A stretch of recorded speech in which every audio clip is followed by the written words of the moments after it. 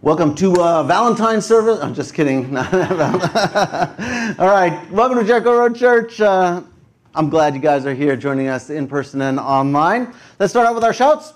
What do? We love God and we love others. And what do we say? I love God and I love you. So we're in this special one day only series. One day only. Luckily it's Sunday, just like that truck show, right? Like those monster trucks. One day we're talking about God's love as part of, this is actually a favor to our pastor Peter. He's doing a dissertation in preaching. And so apparently I have to be the guinea pig or something like that. I'm not sure exactly why I'm doing all his work for the dissertation. But something like that is going on. And so we have this 1 week topic of great love. But I'll tell you, great love can't be covered in 1 week, especially if we're talking about God's love. I mean, if we had a 10-week series, we still wouldn't be able to discover all of the things about God's love for us because His love is so pervasive in Scriptures. Love is the principal axiom in which God navigates in this universe. It's how He operates with human beings, and it's who He is as an entity. He has existed eternally in a relationship of love as a triune God. It's captured in this short phrase here. There's no greater love, so we strive to know greater love. I think we have a picture for that. There is no greater love, so we strive to know that greater love. 30 years ago and 70 pounds ago, I encountered God's love for me. I was sitting in a church sanctuary in Irvine, just kind of like this. Now, I gave my life to Him in my apartment, but I met Him, or probably more accurately, He met me in the middle of a normal, everyday, regular Sunday service. It wasn't special, it wasn't a revival, it wasn't a retreat. I just had showed up at this church to see a cute girl. And on that morning, I encountered powerfully the love of God without even trying to. I mean, I wasn't there for God, but He was there for me. So my prayer this morning is, as I sort of thought back about when I experienced God's great love for me, my prayer for us this morning is that we can encounter, each of us, God's love fresh again this morning. And some of you, it may be your first time that you experience God's love, that finally your heart is open and you get it inside and you're moved supernaturally inside. And for some of us, it may be our 1,000th time where we're here again and we say, God, I've experienced your love, but God, I need it again this morning. So I've said it before that our church is full of professional believers, and by that I mean that we've been following Jesus for a significant amount of time. And I think most of our church members, they're fairly well-versed in Christianity and this church thing. And so every now and then, I think it's important to slow down and really allow Scripture to sink deep within us, within our souls. And if you're new to church, then this is really helpful because slowing down helps you to really get it, what we're talking about. And so that being said, we're only going to look at one verse this morning. That's it. Not a lot, just a single verse and a single idea. Today's verse comes from 1 John chapter 3, a chapter which I call God's love note or love letter to us. So let's look together at how God expresses His love to each of you. It's in 1 John 3:1. See what great love the Father has lavished on us, that we should be called children of God. And that's what we are. Boom, right there. Like that's, modern day. That's bars right there. No more sermon needed. You just take that home. You're good. This is one of my favorite verses in the Bible, and I recognize that I say that almost every other Sunday probably, that's my favorite verse in the Bible. But what can I say, though? I love the Bible, so that kind of works out like that. So we're going to slow dance through this verse this morning. It starts out with C. Look is really what it's saying. Yeah, I saw you jump in the back. Hey, heads up. Pay attention. To see with your mind, but to perceive, to pause and take into your soul's understanding. That's what this word see means. The word cries out a warning. Read the other scriptures with a glance, but make sure to pause and truly understand what is coming next. That's the purpose of it, to shake you awake. Open your eyes and notice. Because how many of us get to the Bible and we read, but we don't see? We look, but we don't notice. We're professional Christians. We knew this verse. You could have quoted it with me. And you didn't see it. It just went right over. Reminds me of like my kids. All of you who have kids that are maybe after about 6, 7, 8, when they start to be a little bit independent, you can ask them to go get stuff sometimes. Like, hey, can you go grab that from the fridge? So we needed ketchup, and I told Ethan, Ethan, could you go grab the ketchup from the fridge? And he goes over to the fridge, and I know there's ketchup in the fridge. I had seen it before. He opens the fridge, looks in the fridge, comes back, no ketchup, Dad. No ketchup in the fridge. Sorry, we're going ketchup, fries without ketchup today. I said, I'm pretty sure there's ketchup in the fridge. Like, you didn't look, you looked? He said, I looked. It looked good. I said, okay. Well, let me go check just in case, So I walk over there, open the door. Our condiments are on the side of the door. Dead center, big red, not a small one, like the big Costco red, ketchup right there, center door. Yeah, great, fantastic. So my son's like, special or something, So I thought, a few years later, my daughter, say, hey, sweetie, can you go grab the milk from the fridge? She used to go to that, come back. She says, oh, there's no milk. I said, no milk? Mom didn't buy milk. Mom always buys milk. Mom never lets us not have milk. I got cookies and I need some milk. So I go there, I'm panicking, open it up. Center shelf, right in the middle, where we put our milk all the time, is a jug of milk. Now, it happens to be behind an apple, so perhaps the apple was blocking my daughter's view of this jug of milk. And I don't know what's around it. So if you've had kids and you've asked them to go find something in their room or this, and they cannot find it, you walk in, it's on their bed, right? Like, how did you not see that?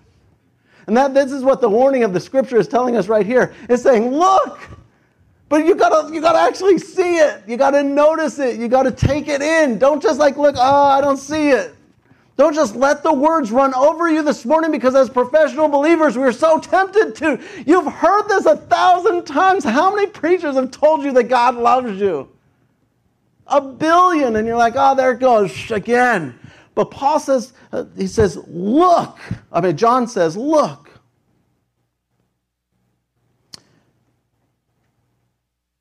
It's right in front of us.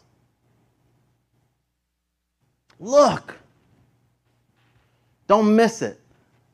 Don't let it be the milk or the ketchup or the thing that was on the bed.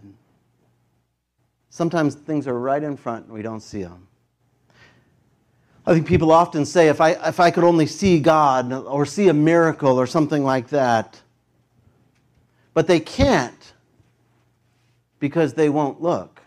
You'll never see what you refuse to look for and refuse to notice when it's right in front of you. I think of the Pharisees and others who witnessed miracle after miracle of Jesus, and what do?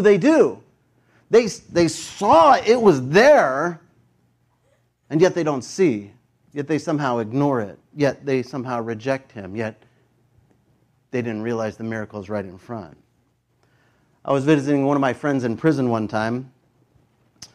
I go to him, and I was talking to him, and he said, Sam, if God showed me a miracle, then I'd believe in him. And I told him, I doubt it. I don't think you would. Because you'd come up with some excuse why not to. You'd say, oh, well, I was just tripping, or, oh, man, it was the Pruno, the jailhouse wine, or, I was drunk, or it was like, oh, man, I'm a little bipolar, or et cetera, et cetera, et cetera. There's a million excuses why, even if God showed you a miracle, friend, that you wouldn't believe it. And I think that it's not just true for my prison friend. It's not just true for the Pharisees. It's true for all of us. Even when we know it should be true, yet we forget to actually take it in as true and let it change us as truth. So this author, John, he starts this morning with a slap in the face, with a splash of water, a cry to make sure that we dial in and we don't run past what he's about to say. And as your pastor, I concur. Don't let these moments pass by this morning. God brought you here on purpose. He has something to say to you, every single one of you this morning, whether you're here in person or whether you're watching this online. God has something to say to you. So listen. not because of me, because I don't have anything for you. But I do want to tell you what God wants to say to you this morning, yes, today, right now, if we'll just listen. Here's what he says. See, you're going to see something great. See what great. Great means exceeding or large or amazing or best or biggest. I'd like you to think of something that's great right now. Think of something what would you consider, anything, it could be any type of genre, movie, item, whatever. What's great? On the count of 3, I want you to say just out loud. Ready? Say something great out loud. 1, 2, 3. Ice cream. Yeah. Thank you. That's nice. Several comments. That was really nice of you to say that about me. Yeah, right. Great things are like Michael Jordan, right? Michael Jordan's great. The Avengers, winning the lottery, that'd be pretty great. Sunsets on the beach, great. Twilight, the movie series, not the books, but the movie series. Yeah, just kidding. That one's not great. Great things tend to be obviously so. Great things are things like we all kind of agree. You don't even have to explain why it's great. It just is great. They're great because in reality they are great in addition to us enjoying them as great. So great can mean something as amazing like Jerry Williams playing every single week. That can be great. Or it can be large like the Great Canyon in Arizona. It's also very grand, but it is a great canyon because it's huge. And in this verse, we're going to see great being fulfilled in both of those kind of ways. One as being amazing and the other as being exceedingly large as it references God's love for us. So here we go in our verse. See what great love. See what great love. Now we're getting to the good stuff. Love is absolutely this amazing feeling. But love is a decision. And love is a commitment. And love is more valuable than gold, and we all know it. That when you have love, you wouldn't trade it for anything in the universe. Poems are written about it, songs are sung about it. It's the fuel of the universe. But in our verse today, it's not human love we're talking about. It's not Valentine's Day today. It's something much greater. We're talking about the love of God. Let's look at our next section as we build this out. See what great love the Father. Now, Father's a loaded word here, especially for us on the planet. Father is positive for some of us. Father is negative for some of us. Some of us, we have mixed feelings in the word Father. But I want you to listen carefully. Father should be, Father ought to be only positive. Our earthly experience is not always this, but it's supposed to be. And when we think of God in regard to God, His love is only and always positive, without any of the negative connotations that we may have in our experience. Fathers are supposed to guide and love and care. They're safe, it's secure, they're strong and gentle and kind and caring and warm. Everything a father ought to be like is a reality with God. And so he says, see what great love the Father has lavished. See what great love the Father has lavished. Now, lavish means to pour on abundantly, to overdo it. Rich people love to actualize the word lavish. So a rich person, they go to the dentist and they come out looking like this. That's that first picture. Or second picture, I guess. Yep, that's what happens. That's what lavish looks like, a little bit overdone. You take your car to the mechanic, and then your car comes looking like this after that. A little bit too much, right? Maybe you're going to remodel your bathroom, and then this happens. Yeah, that's lavished when you gold plate your where your bum sits, something like that. That's a little bit lavish. Your restroom facilities. Lavished is ridiculous. Lavish is massive. It's too much. It's that's unacceptable amount. There were an unacceptable amount of crystals on that car, right? There was an unacceptable amount of diamonds in that man's grill, right? He had some serious diamonds. That is too much. It's overdone, overkill, and that is how God speaks about His love for you. God's love is exceedingly overdone. And it's reserved for you. God doesn't speak of His love about the creation or the animals. He speaks of it about you and I. See what great love the Father has lavished on us. On us. Open your eyes and notice the amazing love that God feels for you. Pause. Don't rush by, but listen. Not to my words, but to God's words. I'm just quoting the Bible here. See what great love the Father has lavished on us. God says, I love you. I want you to be my child. I choose you. And I'll do anything to get you. I have done anything. I will leave heaven and I will conquer hell for you. I've endured everything to make you my child. Now, you don't need to deserve it, and you can't possibly earn it. I love you already, God says. Flaws and all. I love you right where you're sitting right now. I love you right now more than you can even comprehend, with an lavished, overwhelming love. And it's not simply an activity or a feeling or an action of God. It's an essential part of who He is. It's a character attribute. He is love. Later in this book of 1 John, it says God is love, simply stating it's who He is as a being. And the us of this verse is those who have chosen to make Jesus our Lord and Savior. Now, God generally loves all humanity, but there's a difference that comes when you say, God, I'm going to make you the Lord of my life. I'm going to give my life to you through Jesus, my Savior. Then that takes away the barrier of receiving and experiencing God's love. And then that love just floods into us.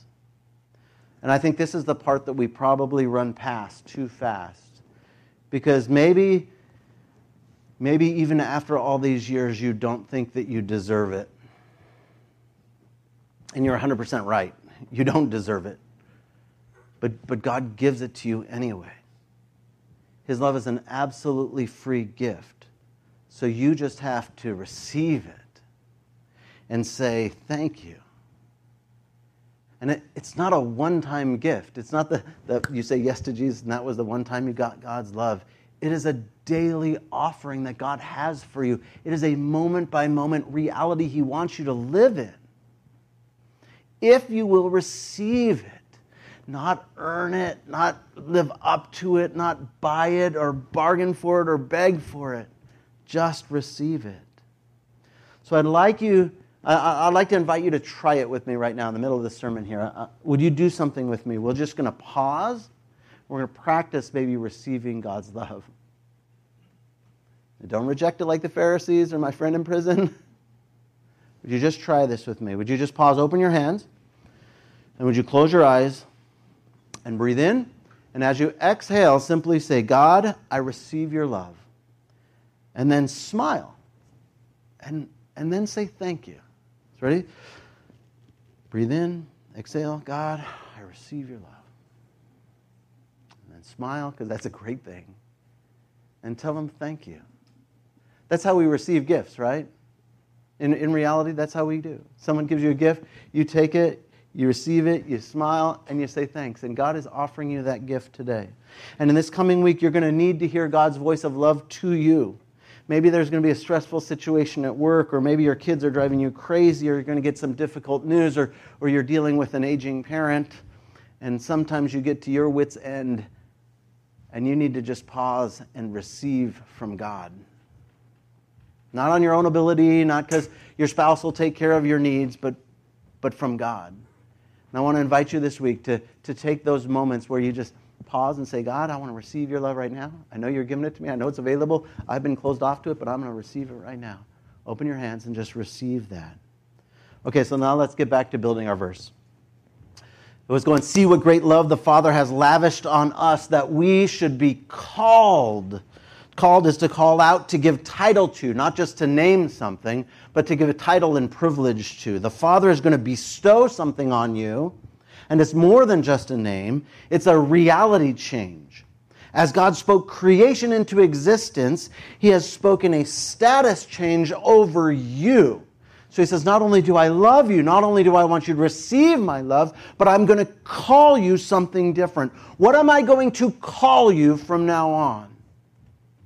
See what great love the Father has lavished on us, that we should be called children. A child is an heir. A child is one who is loved by their parent, the owner of the heart of that parent. I have a family picture of my family. You guys know my family. Each of these are called my children. Now, my wife is not my child, of course, but there are children other than my lovely wife. So one was called to us by birth. One was called from Korea through adoption as an infant. And one was called from China by adoption. And one was called through marriage to our son. And that picture right here, this picture represents the most important people on the planet to me. My children have an inexplicable, breath-tightening hold on my heart. Those of you with kids, maybe you understand. You understand what I'm saying? Other kids are nice and stuff, but my kids, they got a different hold on my heart. And that's what God calls you. You're not a pawn. You're not a servant. You're not a distant, amoral object. You are His child, a called child of God. See it right here. See what great love the Father has lavished on us, that we should be called children of God. Undeserved, unborn, but adopted into. God has declared it. Now, I've been called a lot of things in my life, but none so sweet as being called a child of God. Perhaps if you've been in the church a long time, you don't realize what an insane statement this is. That you could be called the children of God. That you and I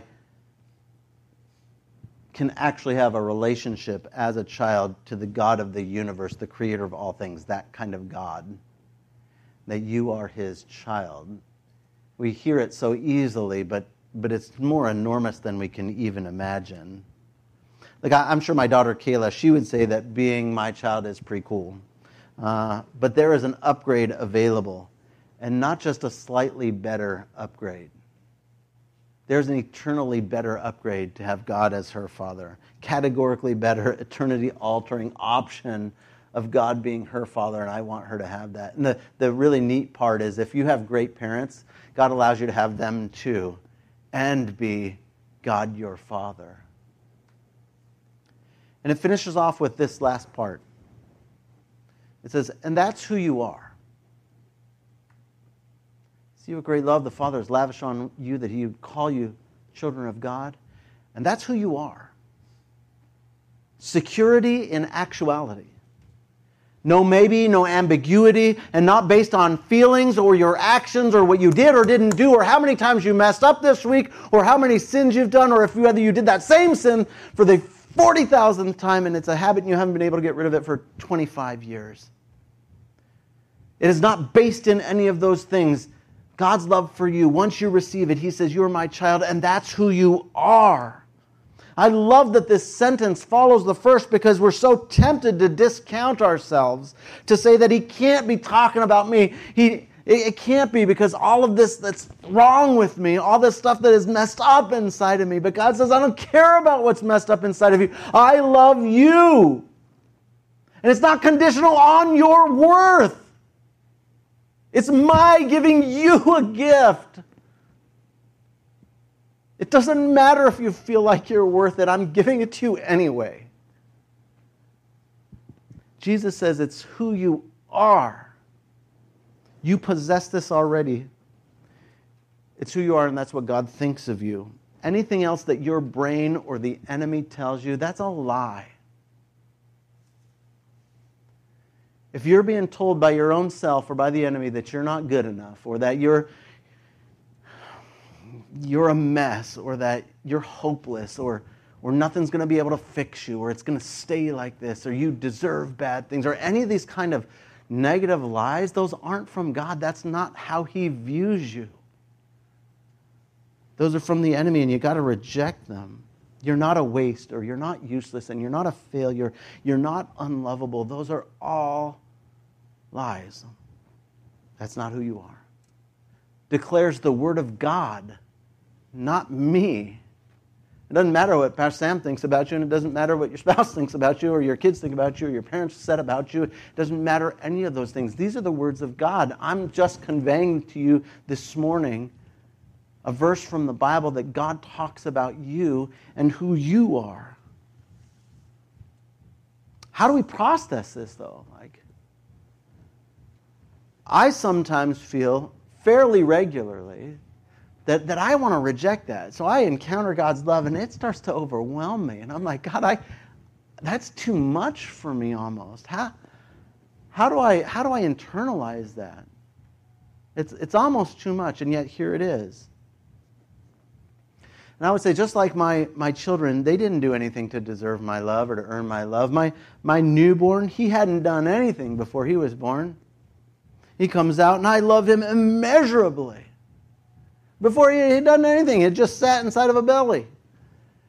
And my daughter, before she had come down the stairs, she was delivered. Actually, some adoptions used to be delivered from Korea, so she was delivered down the stairs at LAX. Someone brought her to us, literally UPS brought our beautiful angel coming down these stairs to us. We had loved her for months before as we'd been praying over her and watching her picture.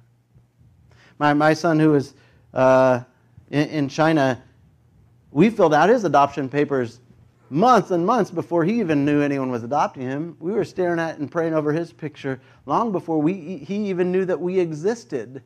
They hadn't done anything. So next time you think oh, I'm not worthy of it because I didn't do anything, or I didn't do enough, or this or this or this.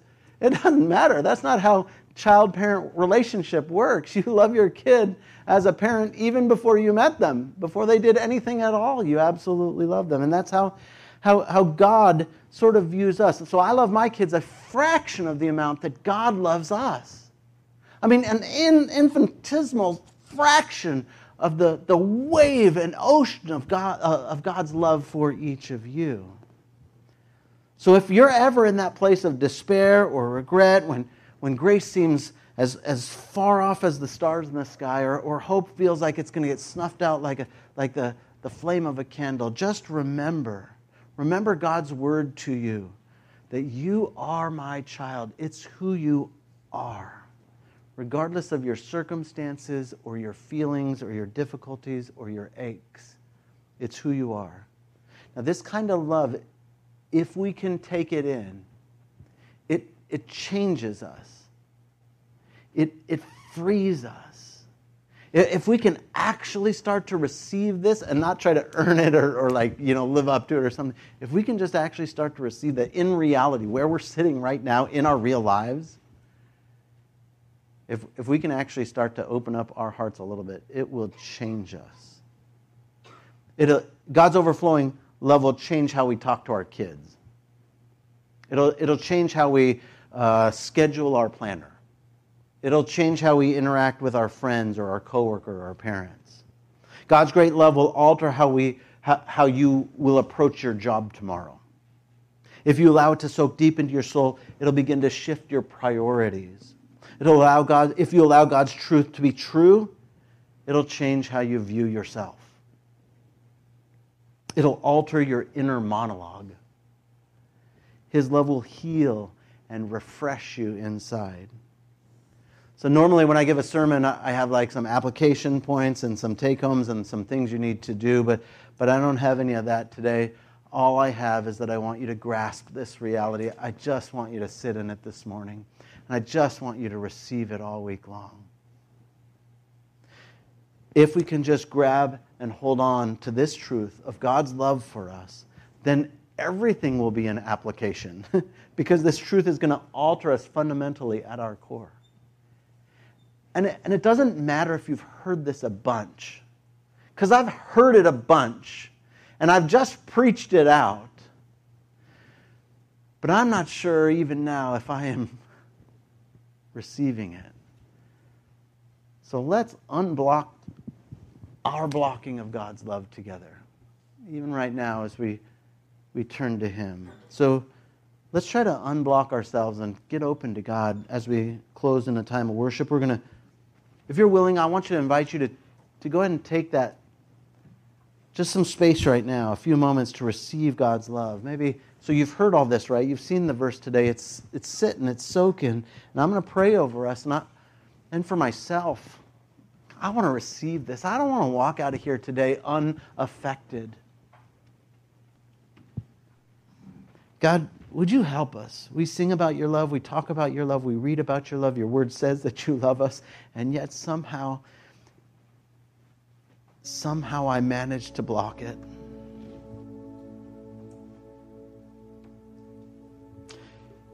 God, help me to stop blocking it. And help me to open up my heart to your reality, to listen to your words, not the enemy's, to listen to your truth, not my own mind's lies. Help us. We open our hands to you.